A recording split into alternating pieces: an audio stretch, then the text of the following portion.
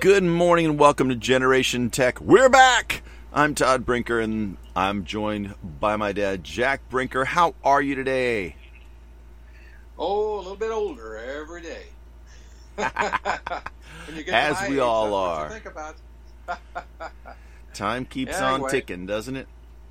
Yeah, at least I'm not pushing up daisies yet. So, Yeah. Anyway. Every day you wake up and you see the blue sky and you go, hey, it's another day. Hey, So, that's right. Yeah. Anyway, I was just kind of thinking of what really made the headlines in Apple this last week, and it was all about piling up money, I guess. You know. Yeah. Yeah. The big success Yeah. story. And then I think back to when I was an active Apple investor in and out, and how anxious I would get around this time. Man, you never know what's going to happen before this report has come, you know, or after. You know, like a lot of people are ready to dump and take their profits and go home, you know. But not all. There's others, you know. So the media interest is mostly listening to what other people think is the right thing to do at this point in time, you know. And it's always some on both sides. Yeah. It's hard to ever, you know, a consensus you notice immediately in the stock price, but oftentimes that doesn't happen. But every once in a while it does, man. It's just a sudden consensus, and after the event like that, they'll just everybody dump it, you know, the next day. Yeah. Yeah, I think everybody expected that the price would go up because they did so well, and so everybody said, quick sell, or they had it set up to automatically sell on that day because they figured there was going to be great news. And the exact opposite happened because everybody said sell. Yeah. Yeah. So anyway, that's a strange game, you know. It is, because you're measuring not the value of the stock or the value of the company, but people's perceptions, and that's what drives everything. And so you have to then. And we're all a bunch of emotions, right? So that's really that's the real problem. Yeah. So. Yeah. Yeah. Anyway. Well, and then the big institutional investors can drive lots of things different ways too, and you know they have there's advantages there that the average guy doesn't have. So the whole game is kind of weird, you know. Yeah. It's definitely. But that's why everybody loved that event this last year. I forgot what the stock was, but it was that game company. That store, Game Store, wasn't it? Oh yeah, GameStop. That GameStop, yeah. And the guy, just about every investor knows how that works at the you know, the big traders, and so it was wonderful to see them beat at their own game. Yeah. I mean, Common guys ganged up and said, "We'll show you." Yeah, and it worked to a T. It just worked to a T. Yeah. So, anyway. Although the thing is that a lot of those institutional investors are people's retirement accounts and things like that. So it's like, you know, it worked to a T, and it probably hurt as many people as it helped. So, you know, it's like, Yeah. But, anyway. Yeah. So I noticed one of the things that you posted, you were sending out some links on things that you had been reading about, and one of them was an article in Fast Company saying that the smart home is flailing as a concept because it sucks. I think it has issues. Yeah. I have a lot of smart home stuff in my house, more than the average person. And I noticed in reading through this article that this person is doing a lot of their smart home stuff, and they're using their Amazon Echo to control it. And I personally removed all the Echoes from my house, and I had several of them. Once I started reading about how they were going to take your Wi-Fi and share it, even though they gave you an option to opt out, I don't trust them. I think they'll opt me back in every time they upgrade the software. They upgrade the software automatically in the background, so I don't know when it's happening. So I just said, you know what? They say they're going to do this. I don't trust them. I don't want them sharing my stuff. Technically, it's a violation of my user agreement with my internet service provider.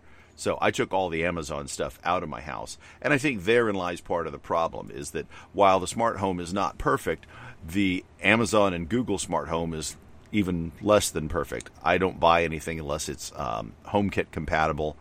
And in fact, now I don't buy anything that's not HomeKit compatible and Thread compatible, because I want that Thread radio in there so that I have a mesh connection for my devices, and things work much better when you do that. But there's issues. You know, it's not perfect. Really, I think from a public perspective, it's a mess because there are 3 competing outfits. You know, and they all go enough different, and they're not, compatible in many ways, and so that therein lies a lot of confusion. Just the whole concept of HomeKit is a bit confusing because it's a new idea. A lot of people don't really haven't given much thought to what is really an important thing to have, a really must-have kind of thing, versus a game play, just tweaking the technology.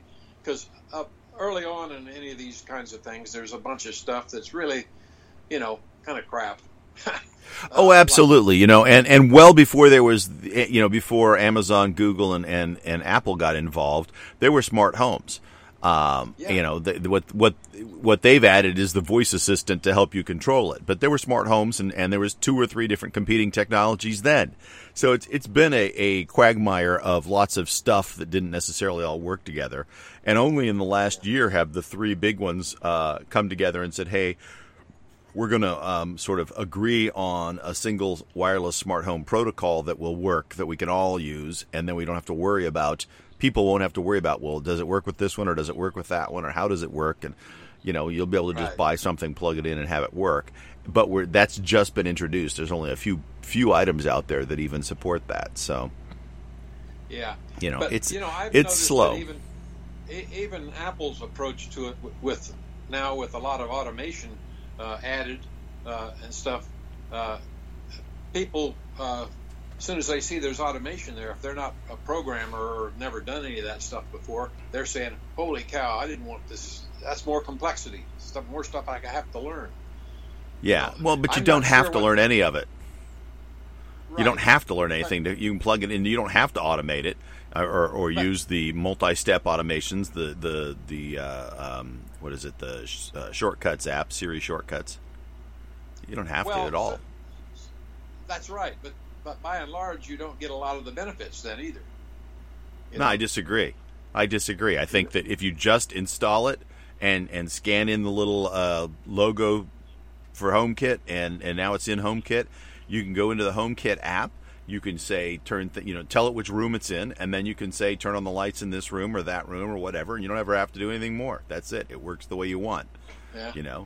Now, if you want to set things up so that lights come on automatically at certain times, then it's a little bit more complex, but it's not programming by any stretch. You can go in and tap on it, and there's within the HomeKit app, there's automations that you can do very easily, and it's simply just like setting a timer. You can have things, say I want it to come on at this time and go off at this time on these days, and that's as complex as it gets. Now you can get very tricky. You can get to the point where you say I want at dusk or 15 minutes after dusk, I want these lights to come on. I want them to stay on for a certain number of hours. Then I want you to dim them. I want you to turn them to a more yellow color. You can get much more specific if you want to be. You can dive into it, but it's not required by any stretch. Yeah. You know what I think is needed for this is, and maybe it's out there because I haven't really researched it, and that's basically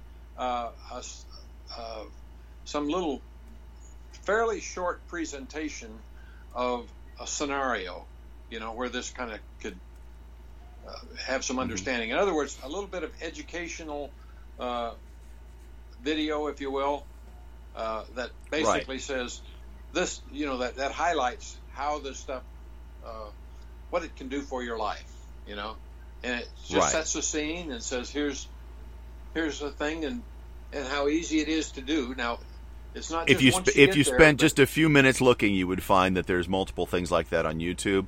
each of the major vendors of the controlling systems, being Apple, Google, and Amazon, have videos talking about their systems and how they work. And then each of the vendors of the light bulbs and of the switches, almost every one of them has a 2 to 4 minute video explaining how easy it is to use and what it does for you.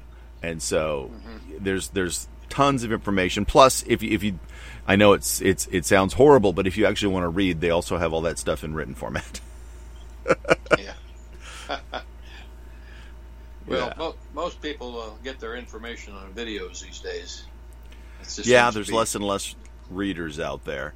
And you know what? Sometimes the videos are much more helpful because they can show you instead of just tell you. I was actually doing some work on my truck the other day, and I needed to there was a switch that controlled the speed control on the steering wheel that was broken. It was literally cracked on the front of it. It didn't work. And so I bought a new one online. It only cost me like $25. And then I went and found a video on YouTube for actually my year of vehicle, and it walked you through the steps. But, seeing them and showing you where the screws are you need to take out, and then you have to pull off the steering wheel, seeing all that stuff was much better than trying to read and describe it. Back in the days when you had the what was the name of that company? The Hayes manuals, that you could buy on how to fix your car with line drawings and stuff. It was much better than that.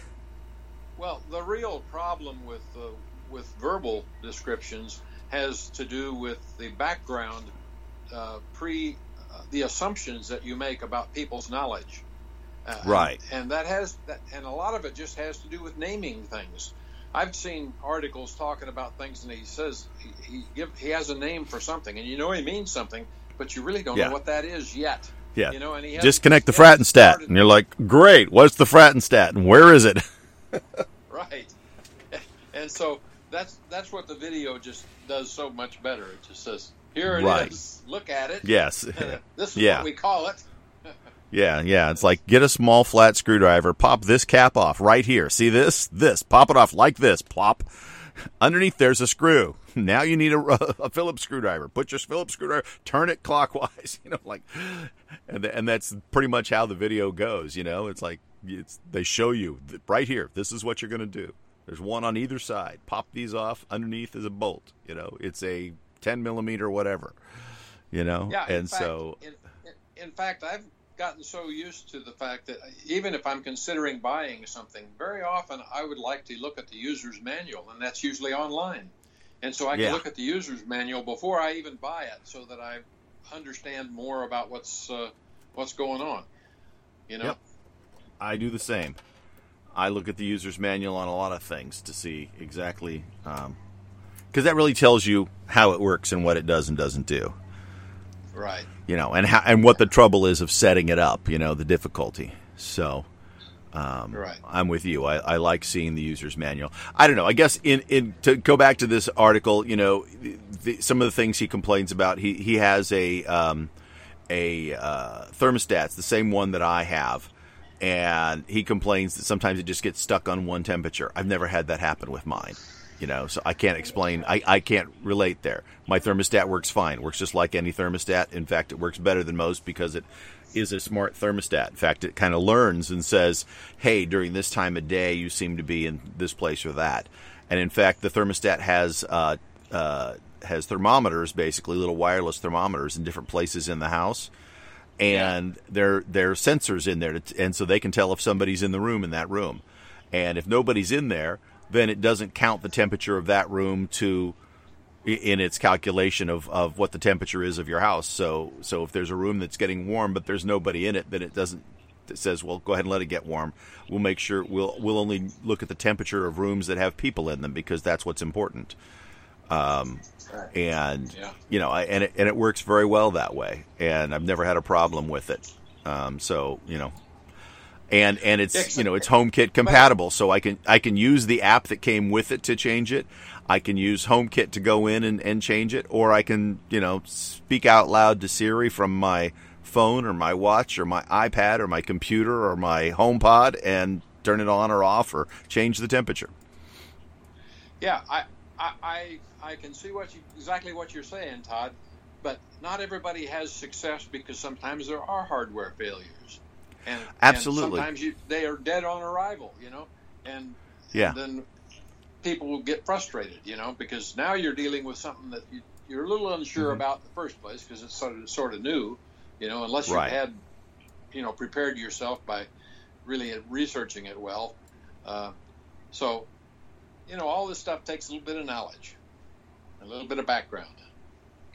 Yeah, no, you're right, and I am far above average when it comes to understanding the technology and my willingness to mess with it to make it work if there's a problem. But the thermostat, I mean, now here's a line that I can draw. There's probably a lot of people who would not be willing to take a thermostat off a wall and put a new thermostat on. Period. There's wires there. I don't know what those wires do. I don't want to do that, right? Now, they have pretty good instructions that come with it to tell you, hey, because sometimes thermostats have 2 wires, some have 3, some have 4, and it tells you how to use those and where to attach them. I mean, the instructions are actually pretty good. But I can understand, a lot of people just going, well, I'm not going to do that. I'll call somebody, before I do that, and that's fine. It is what it is. I understand that. I put it on myself. Didn't have any trouble. But again, I'm not average when it comes to that. I get that. I understand that. But once it's in and working, for the most part, it works pretty well. I will say there is one thing about HomeKit that has bothered me regularly, and apparently this is not unique to HomeKit, but devices every once in a while when you pick up two things. One is when you go to the HomeKit app, regardless of where you're doing it, very often there's a period of time where your device just underneath it says updating. So it's trying to connect to the device to say, hey, are you there yet? And I guess that makes sense that there would be a moment where there's sort of a ping back and forth to verify it's there and what status it's in. Is it on? Is it off? Is it, whatever. So that the control software should have, it'd be nice if it was a little more instantaneous, but I understand it's never going to be perfect. But the thing that bothers me more is that on semi-regular occasion, and this is still the case, it's gotten better, but it still happens, if not daily, weekly. One device or another underneath it will say in bright red, no response. So it's just not talking, and I don't know why it's not talking. I don't know what it's doing. Sometimes if you tap on it to do something, it starts working. So clearly it was talking, but for whatever reason, the HomeKit software was reporting it as not talking. Or sometimes it just doesn't work and it won't talk. And, if you go over and unplug it and plug it back in, it works fine. It just needs, and it doesn't seem to be the same devices all the time. And it doesn't happen all the time. But I will tell you that every once in a while, after when you get like that little point update in your software, something changes and suddenly it's a problem. A bunch of my devices won't connect. And then they'll be fine for a while, and that he's absolutely right in the article. It's irritating because it's not. There's no feedback. There's no like, hey, this thing's having trouble connecting, or there's this thing needs to be reset, or this thing. It's just it's either there or it's not, and it's not enough that it bothers me. It comes down to when I was managing a large system development like an ICBM, and Intercontinental Ballistic Missile. For those who don't know what ICBM means, and basically one word captures it all, and that's reliability. And what that means is there's in an electronic hardware sense, you count connectors. Because every connector has the possibility of being faulty, and that's usually where failures are. And when it comes to systems like a network, then you count nodes. Okay. Right.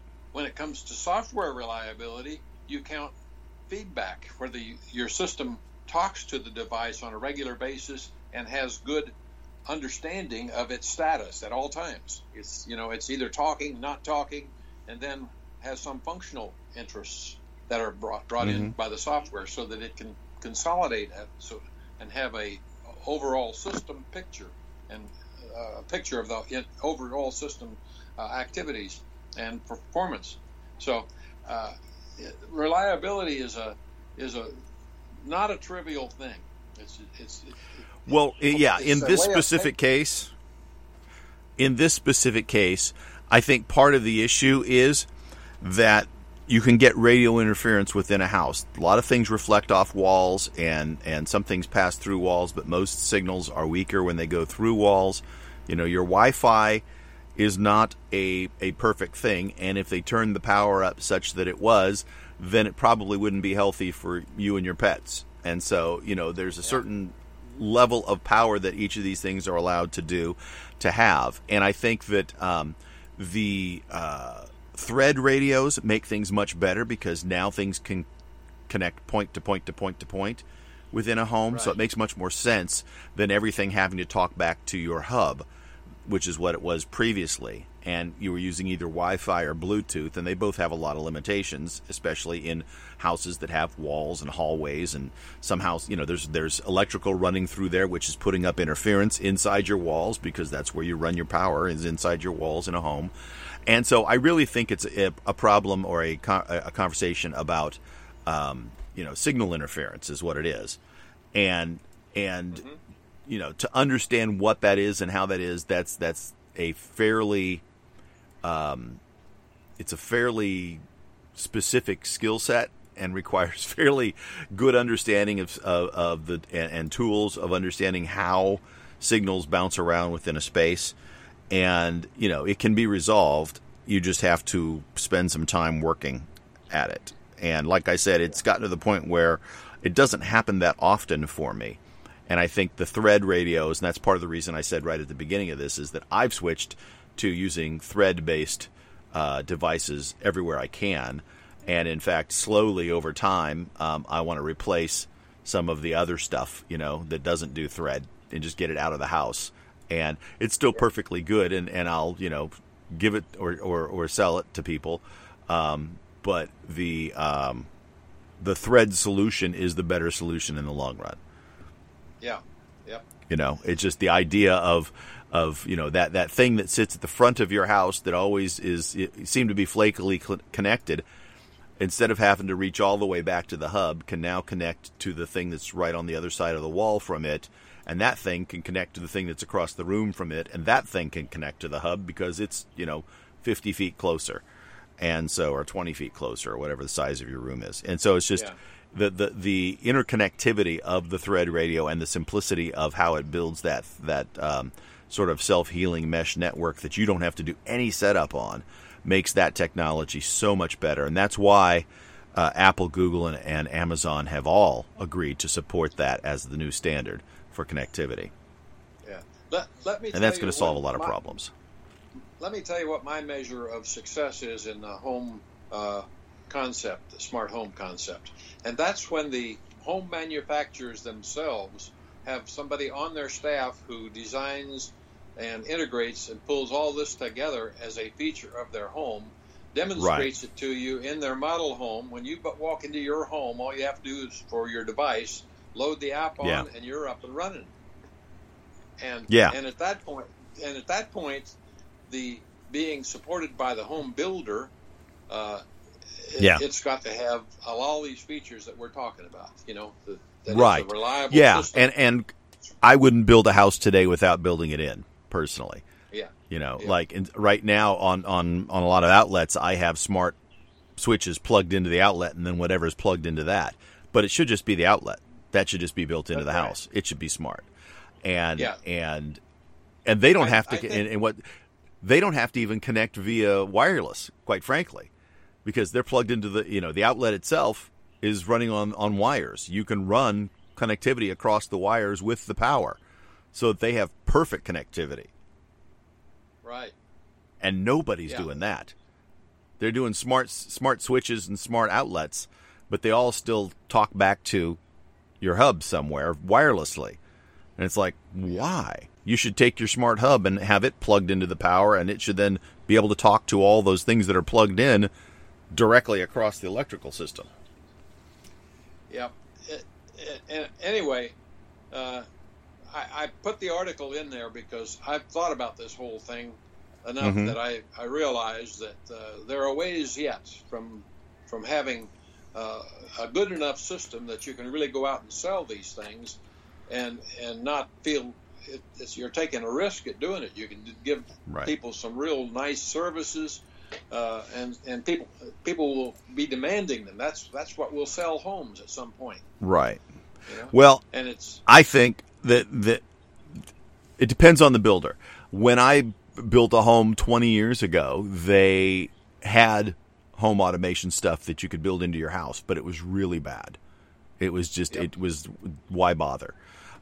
It is to the point now where I think they look at it and go, why build it in? You can just add it yourself if you want it because it's available. And so I think most of the builders look at it and go, you know, we build houses. We're not we're not tech guys. And so they look at it and say, you know, buy your Google, Alexa, or Siri device and just do what you want. Let me suggest another thing. I think it'll be a new business. There will be home automation businesses.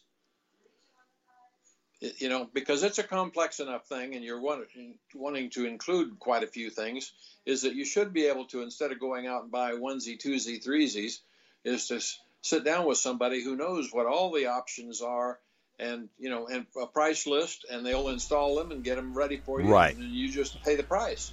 You know? Yeah, those businesses do exist. Yeah, there's people who do that. You can go find people who do that. But they're not very prominent. There's no national brand. Oh, right, yeah. There's not like a national company that says, hey, you know, call Orkin and he'll come, you know, kill your bugs and install your smart home. But I think there will be. You know, they'll be connected maybe somehow to the existing stuff. Heating and air conditioning companies maybe will be a central part of it because they're already at the home, and now you're just tying that all together.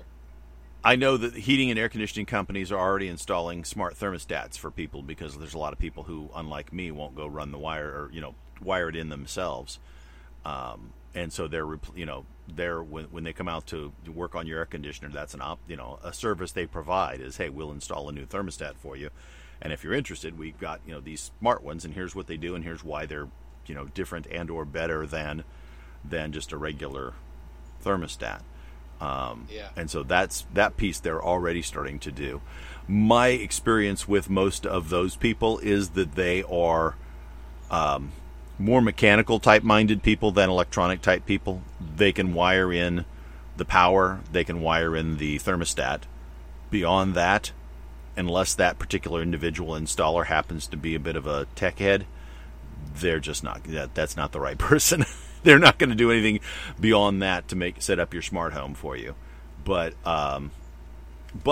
saying that, there's absolutely no reason that you know, somebody couldn't launch a business that's doing that, because it's I think it's really not that hard to do these days. Right now, there's a time that you'll see some of these companies being formed if they aren't already. They are already, but the question is how big are they, and will they spread out and be like a service company? I think honestly, you're more likely to see something like that happen from the Geek Squad that runs out of the Best Buys. Those are the people who are going to do it. You could call them up, and they could. I'm sure they could. There's a national company that will come and set up your smart home for you. Probably would. You're probably right. Yeah. The fact of the matter is, though, that I think most people who, unless they're just really, really tech phobic, most people would watch them come out and watch them do the setup and go, well, I'm never calling them for anything again because I can plug that in and do that. That's not that hard. Setting the stuff up is really, really easy. Really is. Mm-hmm. You know, what you really need is just somebody you can call when something doesn't work the way you want it to, or you want to go beyond just the basics. But the actual buying of the parts and pieces and plugging them in is very easy. Yeah, but the companies that would do this would be just natural adjunct to their business is that they, obviously. They have a service number, you know. Obviously, but what I'm saying is I don't think it's a long-term business for them, because I think many people who want that some of the smart features in their home would look at what the guy that did the install was doing and go, well, that was a waste of money. I could have done that myself. Why am I paying him time to come out and do this? He literally plugged something in and then scanned a thing off of it into my phone and said, okay, there you go. You know, it's not there. What I'm saying is the actual setup of the devices is incredibly easy. I mean, and let's face it, even the most tech-phobic person today probably has a phone with a power brick and a wire, right? And most of what you need to know on how to set up a smart home is no more complex than how to charge your phone. It really isn't. You know, well, I mean, the instructions are like 3 steps long. Because literally, there's the it tells you open the home app, okay, hit the plus button. The plus button pops up and it shows you a camera view. On the view, it says point this at this little picture, a picture like this that's on your device. You point it at it, boom. It says, okay, what room is this device in? You say it's in my living room. Done. It's installed.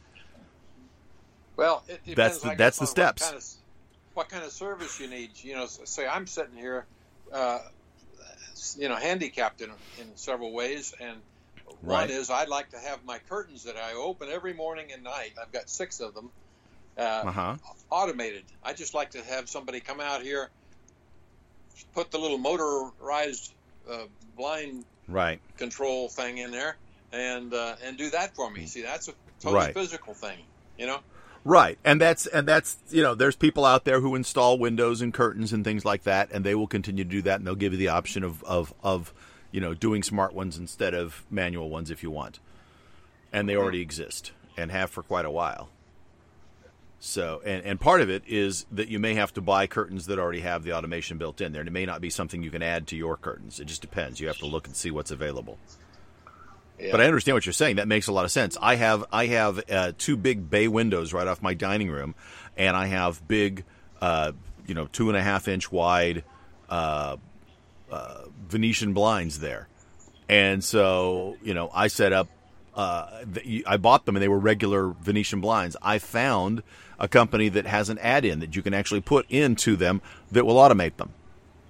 And so I have them open every morning for an hour or 2 and then close just to let light in. And I've got some plants sitting in there. So it's nice to get some morning light on them before the house heats up. Yep. Well, now, I will say that my wife hates the fact that I have those windows open every morning because she doesn't like walking by open windows in the morning. She would don't close those windows. Why are they opening up every morning? So, but now that she's back at school, I'll just have them open after she leaves. That's right.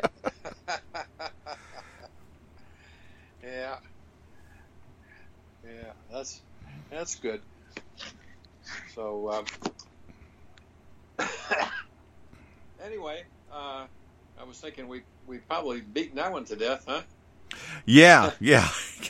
Could we possibly talk about that any less?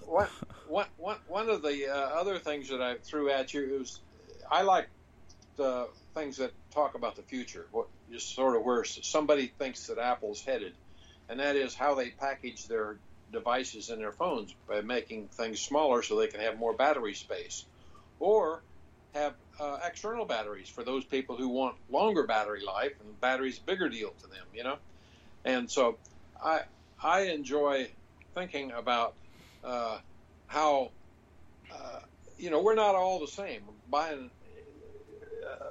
We don't use our devices the same way even. So for a lot of people, I think there's more than enough battery in the average phone purchase, as long as they get through the day and they can lay it on their charger at night and go to bed and get up in the morning and go some more, right? But that means that's the key. It's just got to get through a day, and each person, like you said, sort of has their own use case in terms of what is their day, right? Right. So some people, they use the phone so much that it's like it's on all day, Right. Because especially salespeople or whatever, that's their way of communicating, and they're out on the road and probably plugged into their car, and working through AirPlay or something, But nevertheless, it gets a different type of use. Now there, it can be charged, so that's not a big deal if they're in their car a lot.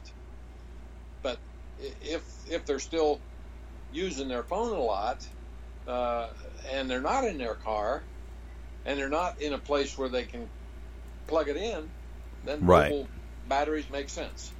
So there's a lot of use cases that that aren't big on the grand scale of things, because that's what the average unmodified phone is designed to cover 95% of it, maybe. It covers the day for most people, but not everybody, and so, and of course, the bigger your phone, the bigger your battery. So you generally, if you need something that's going to last longer because you're a heavy user of your phone, then you get the bigger phone. But there's also a lot of people who, and Apple just recently released their MagSafe battery pack that snaps to the back of their phones. And Anker makes a competing product that does the same thing.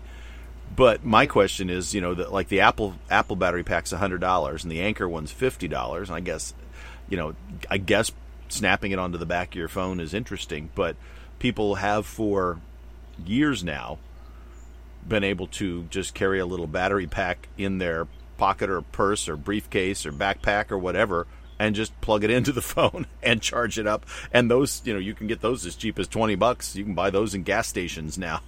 So it's like, I look at that and go, well, it's nice for $100, but it's also incredibly inefficient in the way that it's going to charge, because it's using, wireless charging on the backpack, and sticking on with magnets.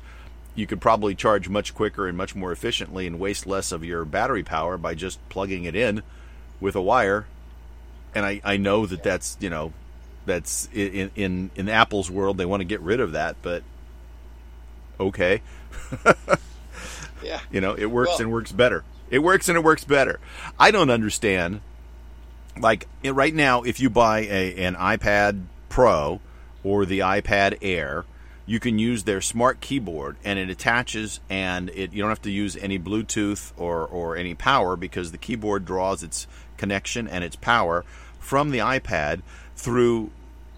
I think there's 4 little dots on the back of the iPad that are a connector, and they're flush with the iPad. They don't stick out at all. They don't stick in at all. You don't notice them in any way, shape, or form, and yet they perform this great function. Why doesn't Apple do that? You don't have to have that hole for the lightning port on the bottom of it. Just have a flat set of connectors that the case can pass through, so you can use it on your case, and then you're connecting, and you're much more efficient. This whole wireless thing that makes no sense to me at all. Well, that's difference between signal power and power. Electrical power. How many amps are you going to put through that little connector? Yeah. Or well, I mean, it's that's what makes that trade-off. Yeah. But a physical connection is going to be able to make better transfer of energy with less creation of residual heat than the wireless functionality, right? Yeah. I mean, it's just the physics of that aren't going to change. The only way you can really work that trade-off, Todd, is to have data, what the actual numbers are. And I don't have the data on how efficient some of those processes are. And, right. Well, all I've got to say is, I mean, if I don't have to know the specifics to know that the physics say that you're going to be more efficient with an actual conductor attached to something rather than trying to send it through the back of my leather case. Yeah, that's true. That's true. I mean, it's just, but the reason is that they do it is that they don't want you having to jam something in the phone. Right. They want convenience. But that's what I'm saying is you can have they already have a solution. They're using it to power keyboards on other devices that they sell. Why aren't they using that solution? I don't understand that. Well, to me, it just doesn't make any sense whatsoever. And if they're using, and the question would be, well, it's harder to align those three little metal dots. Well, you know what? They've got all kinds of magnets that force it to align the way you want. They're already using those for the wireless one too. Yeah. And well, they may evolve to that. They're bringing back the old what's the magic word for magnetic line power plugs? The MagSafe. MagSafe, yeah. Yeah, but the MagSafe they're bringing back is wireless. They're using the Qi charging for at least on the phones they are. We'll see what they do on the laptops. It would seem ridiculous to me to do wireless charging there. Now, I guess wireless charging from a power source is not so bad because, like, if I'm plugging it into AC and then slow charging or wireless charging to my phone, that I guess makes more sense because you've got essentially unlimited power coming from the wall. But to take a battery pack, which only has a certain amount of current in it or a certain amount of energy in it, and snap that onto the back of a phone and say, now we're going to use a less than efficient means of getting the power from the battery to the phone as opposed to just making a connection, doesn't make any sense to me. To me, that seems foolish. How much of the power in that battery pack are you losing in heat? I don't know. That's why. And I don't know the answer either. I don't know the answer, but I know it's more than it would be if there was a connection. Yeah, well, and I understand. Without data, your engineering doesn't work. Right, absolutely. But I'm just saying the physics work with or either, regardless of what I'm thinking about, the physics are going to work. And you can't tell me that wireless connection of a battery pack, which only has a certain amount of energy in it, is not going to lose more energy trying to transmit that power to the phone wirelessly than it would if it had a conductor. Yeah, but there are numbers that go with each of those, right? Right, and they're making trade-offs, and they may look at it and say the difference is not so great that we're concerned about it. And I listened to a podcast of somebody who has both the Apple and the Anker MagSafe battery packs. And the Anker is a I think they I can't remember the exact numbers, but the Anker is a larger battery. And he said that the Anker, when it's on the back of the phone, gets warmer. I suspect that one way Apple is managing this with their MagSafe battery pack is that they are charging more slowly, and so they're not letting it heat up as much. They're managing that as smart as they can, so they're losing less of their energy to heat, so they can get by with a smaller battery. But it probably doesn't charge as quickly. But also because they own both sides of it, they run the phone and the battery pack, it's probably much smarter in how it uses that energy. That's exactly what I was going to say. And today, so they can get by with a much smaller battery. Right. Yeah. And so I'm sure they're taking every opportunity they can to be efficient in the way they're doing it. No matter what they're doing, it's still not going to be as efficient as actually having a conductor. But I'm sure they're looking at it and saying the trade-offs are worth it and that we've got it so that our power loss is minimal. I mean, let's face it. Apple's looking at it from a marketing standpoint too. It's another feature. Oh, absolutely. That sells phones. Absolutely, and I'm sure that like the trade-off, but that's part of the considerations for trade-off is, it's much cooler to have something that goes and sticks onto the back of your phone with a magnet, and that was the magnet sound, by the way. And that's cool, right? And so that's what they want to. That was the whole building of this device was predicated on the fact that it was going to work that way. That's how it's going to work, guys. So now let's make it as efficient as possible. I just love things like when you say battery, it automatically conjures up in somebody's mind a bunch of chemical reactions inside of a little brick here that work. It does in somebody's mind, in an engineer's mind, maybe. The rest of the world, that's not what pops up in their mind at all. Well, okay. But but I'm an engineer, and I I think know. of batteries like pumping water into a higher dam, so that when I'm ready to use it, the energy is potential energy I convert back into electricity. That's a Right. battery.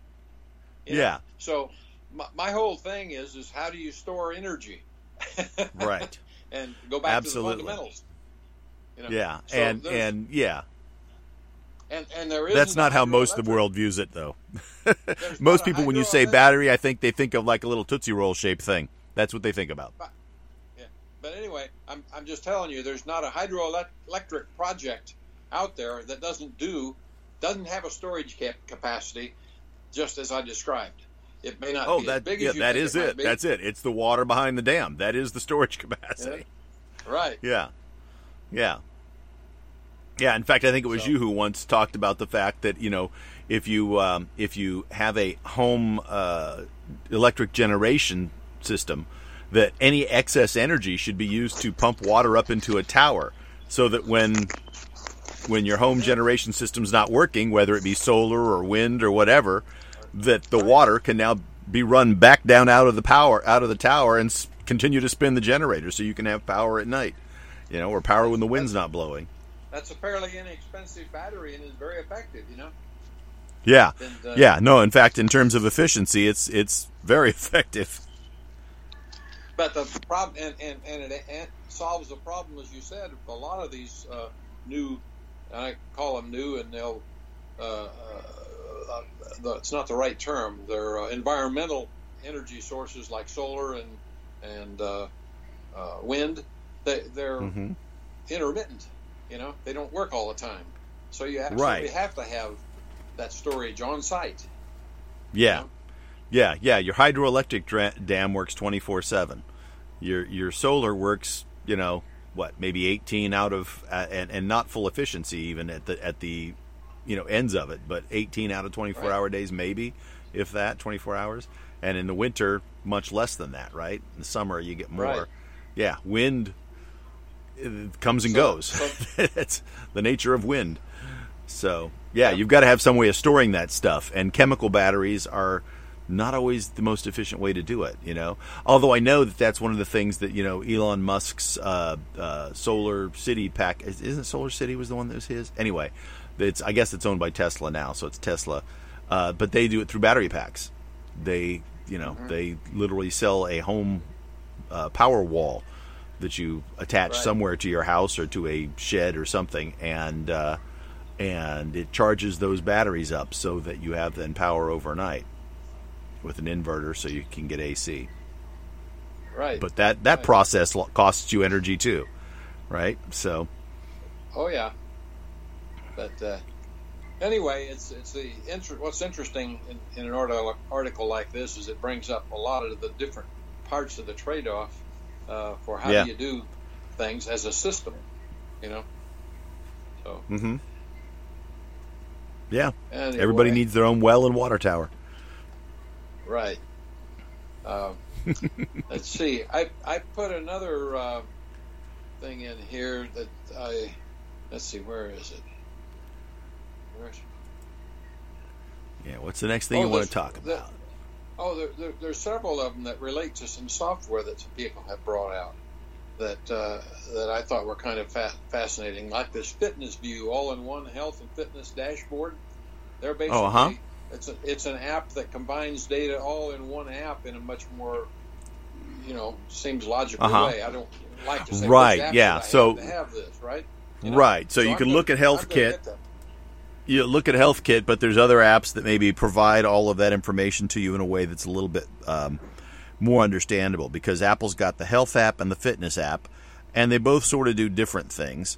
But it's like, what is it in terms of what you want? And that's the nice thing about providing the infrastructure there with HealthKit, is that other apps can use that data to show it to you in different ways, or to help you measure different things. Right. But it can be coming from multiple different places, right? From sleep monitors to your your Apple Watch, to if you have blood pressure monitors or blood sugar monitors. All that stuff can be of interest to you. There's an app that I like that I've used, and I'm trying to see if I can find it here. That basically takes it's called My Trends Plus, and it takes the information, the rings from the Apple Watch, and it gives them to you over a period of time. And so you can scroll back and see what, just it basically it's what you see is on the left side is the combo of the 3 rings, and then so there's 4 columns, and then each of the other columns is one of the rings. And so, for instance, like the stand ring right now for me, the stand ring says I'm on a streak of 119 days where I have stood for at least 12 hours during the day, which I think is kind of cool. And you can click on it and find out how much you average in terms of standing, how many exercise minutes, how many days. Like my movement ring, I just yesterday didn't move enough, and so I ended an 8-day streak of making all of my move goals. Yeah. And so it was Sunday. I wasn't moving very much yesterday. When I got up, it was to eat. That was it. I don't know what Apple's doing with my health things because I hardly exercise at all. And yet, they must have lowered the standards or something. Because I'll complete those rings sometimes, and it just amazes me. I'm saying, what the heck is going on here? Yeah, they have an algorithm that essentially adjusts your goals based on what you're doing. So they measure what you're doing, what your average is, and then they set your goals a certain percentage above that. And so every once in a while, if you have a day that you move a little more, you're a little more active, or then you'll hit your goals. So, like Elaine gets up and walks a couple miles every morning, and so, for her to get her move goal is much harder than for me because she moves a lot more. I've also noticed that, like when my high school swim team is in season, my move goal goes way up because, I spend a couple hours marching up and down a pool deck and talking and moving around a lot more every day than I would otherwise. Because I spend a lot of time at a desk, and so, but when I'm coaching, I'm up and moving more. And so the move goal then, it's like if you hit the goal several times in a row, they start inching the goal up, going, hey, that's too easy. But that's the thing I like about this My Trends Plus app is that I can go in and see where I've had streaks. One of the things that they do that I really like too, and I wish that Apple would do this, is you can turn it on or off, but you have the option of saying, if I miss one day, that doesn't end my streak. So you can say, and I think that makes sense, honestly, because, if you talk to anybody who's in any kind of coaching capacity or trainer, they'll tell you you have to have rest days.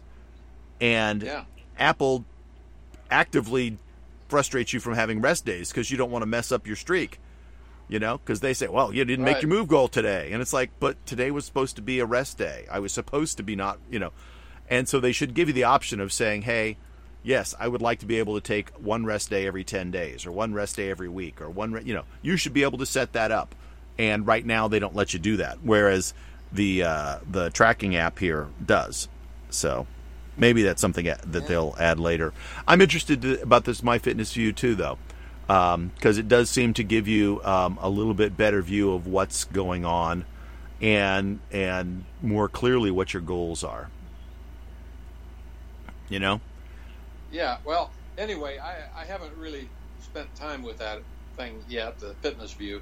But it intrigued me, so I thought it was worth discussing that there's something out there now.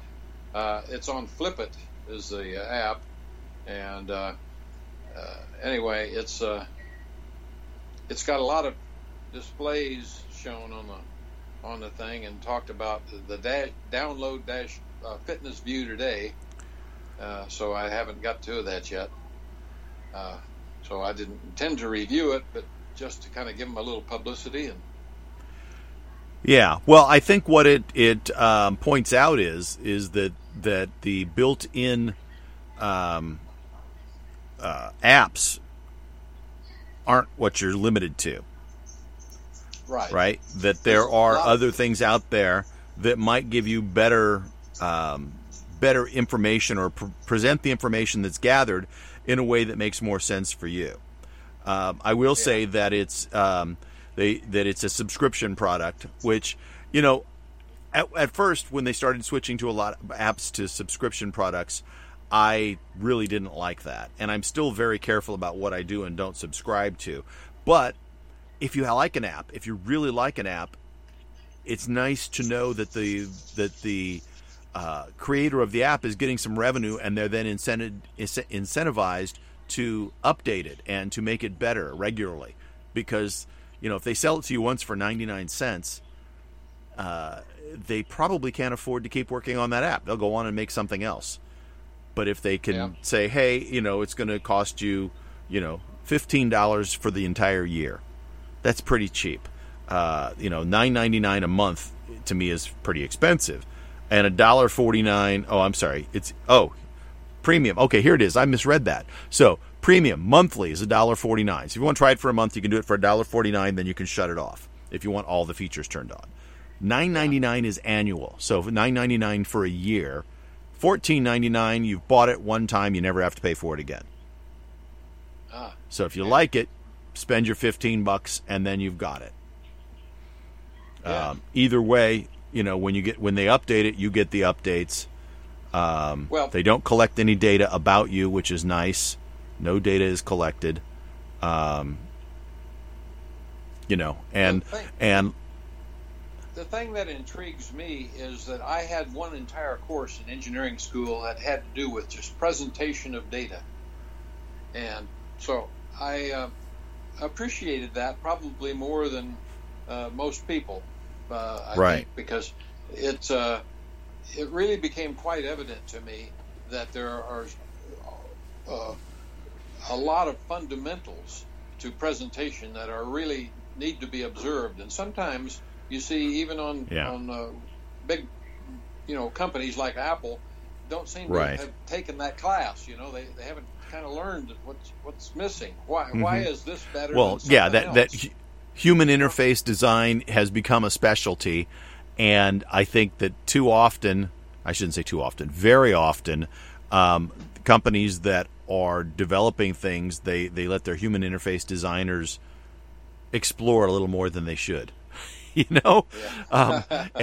so the problem is they get something that they think looks beautiful, but the functionality suffers. And I would take an ugly functional interface over a beautiful non-functional interface every single day of the week, personally. And I think that's a problem that Apple in general suffers with. Personally, I think that it got really bad. It got really bad in the late Johnny Ive stages, and they seem to have kind of turned a corner a little bit. But I still think they sometimes make some mistakes. They still try to do things a little cutting edge sometimes.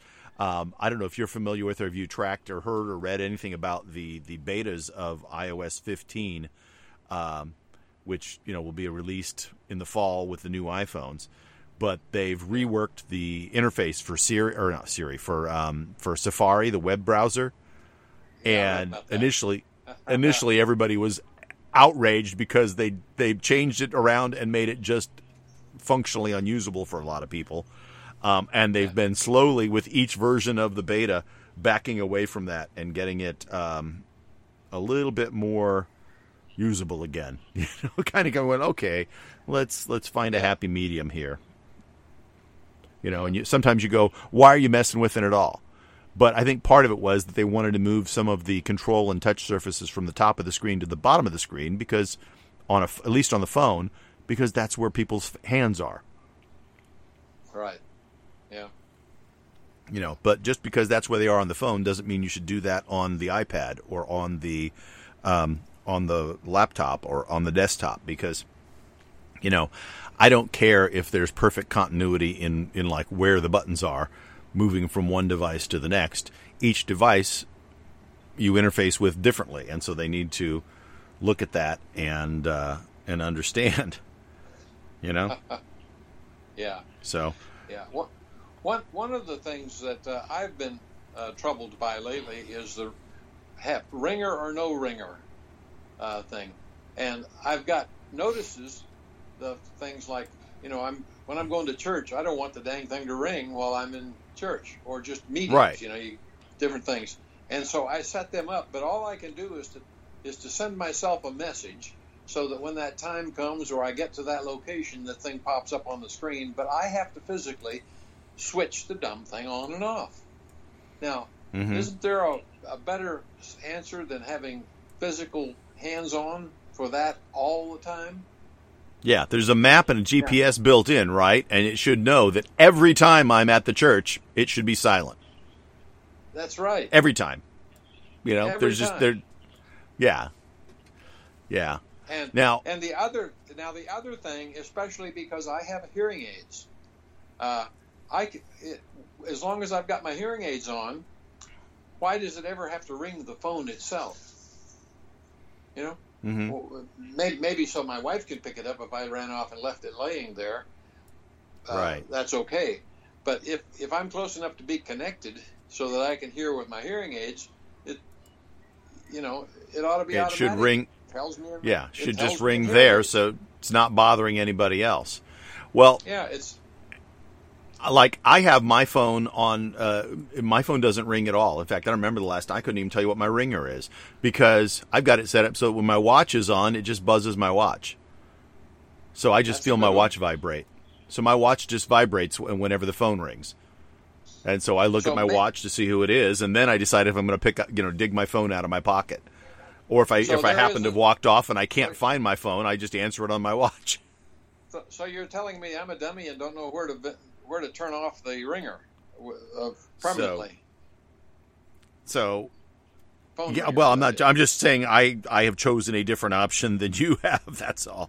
I'm not implying any dumminess here. No, you may be right. I'll have to look into that one because I like the idea of the watch is a good thing. So is my hearing aids. Yeah. So. The general business of notifiers it needs to be kind of consolidated, if you will, in some way, so that it's simple to collect together all notifiers. If it's going to notify me something, I don't necessarily need to know what it is. They can flash a screen if I've got my watch vibrating, and so I can look at my watch and find out what's going on. Yeah, when my phone rings, two things happen. One is the LED on the back of the phone flashes, and then my watch vibrates. And so what I've done is under sound and haptics in settings, I've turned it to vibrate on ring and vibrate on silent. So whether it's silent or not silent, it's not going to make any noise because I've got it vibrating instead. Yeah. And then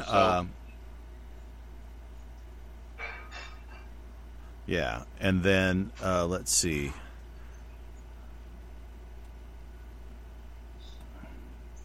So haptics, huh? That's where I'm supposed to.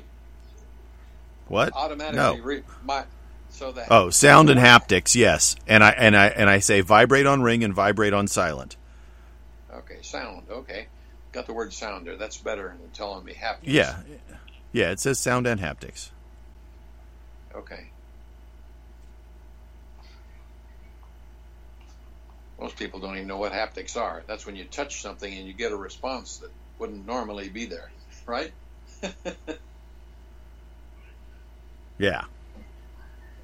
Like a click or something that you when you push a key on a keyboard and you want to know that you pushed the keyboard and know that it actually went down. Yeah. Feedback. Now the other thing that I do is go to on the phone there's a watch app. Yeah. And I go to sound and haptics there.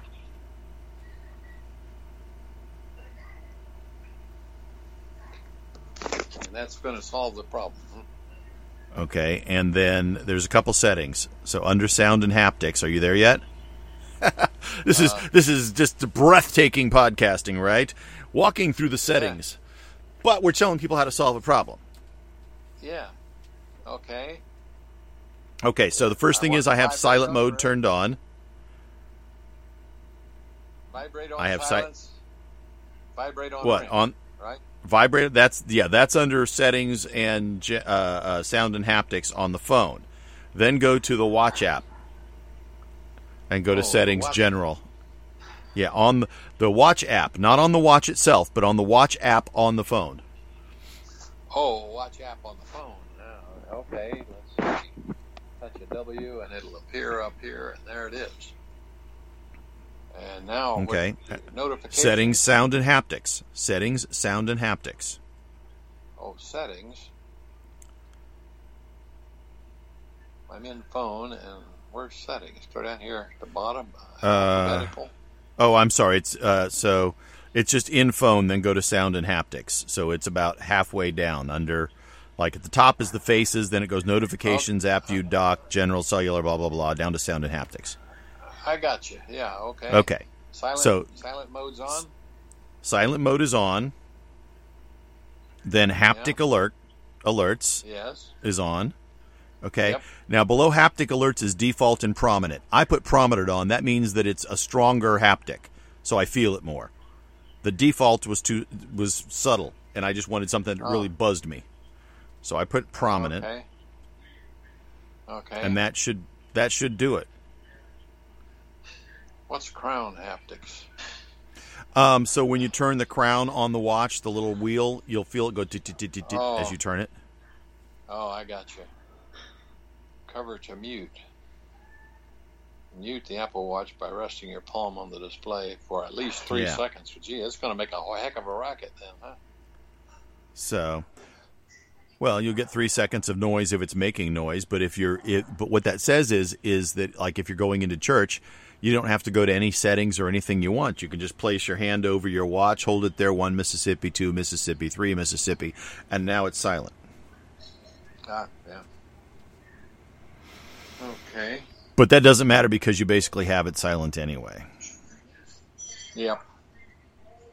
Okay, so maybe now, what if about the notifiers? I have these clocks that send the notifiers at the certain times for the services that I go to or the meetings that I go to. Do I still want to tell those to notify me? I guess not. I think this works, right? Well, I don't know. I think those are to notify you to turn off your sound and stuff. Yeah.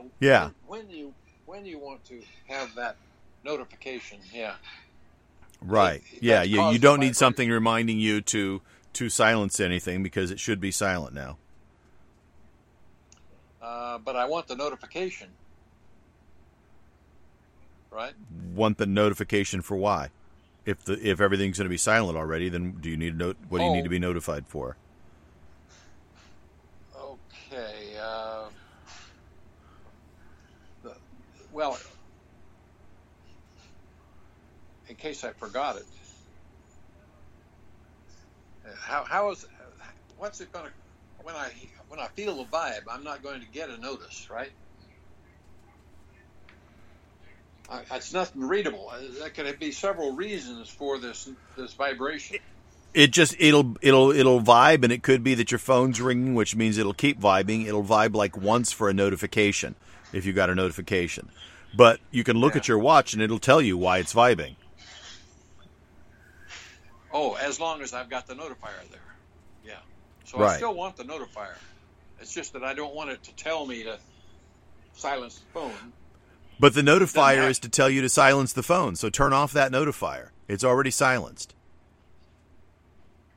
That's true. So the notifier was to do something manually that you're now taking care of automatically. So you don't need those notifiers anymore. Now, one last question: do you like it to have the LED flashing when your phone rings? I think you said it was doing that, right? When you got any kind of alert, your LED would flash.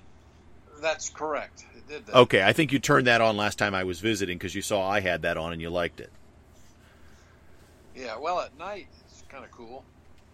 Yeah. Well, and I notice it even during the day. Of course, it doesn't help you if you lay your phone down with the face up, because then it's, but I like it because, it's like very often my phone is sort of leaned up against something, so I see that flash. And, at night, definitely it lets you know, hey, the phone's ringing. Although I have my phone. I like to lay it down on the face unless it's charging. I put it on the charger most of the time at night. So right. But otherwise, if I've just got it laying there, I'll turn it over for some reason. I don't know why. Yeah, mine is on a stand that sits it upright, so I can see the screen if it comes on.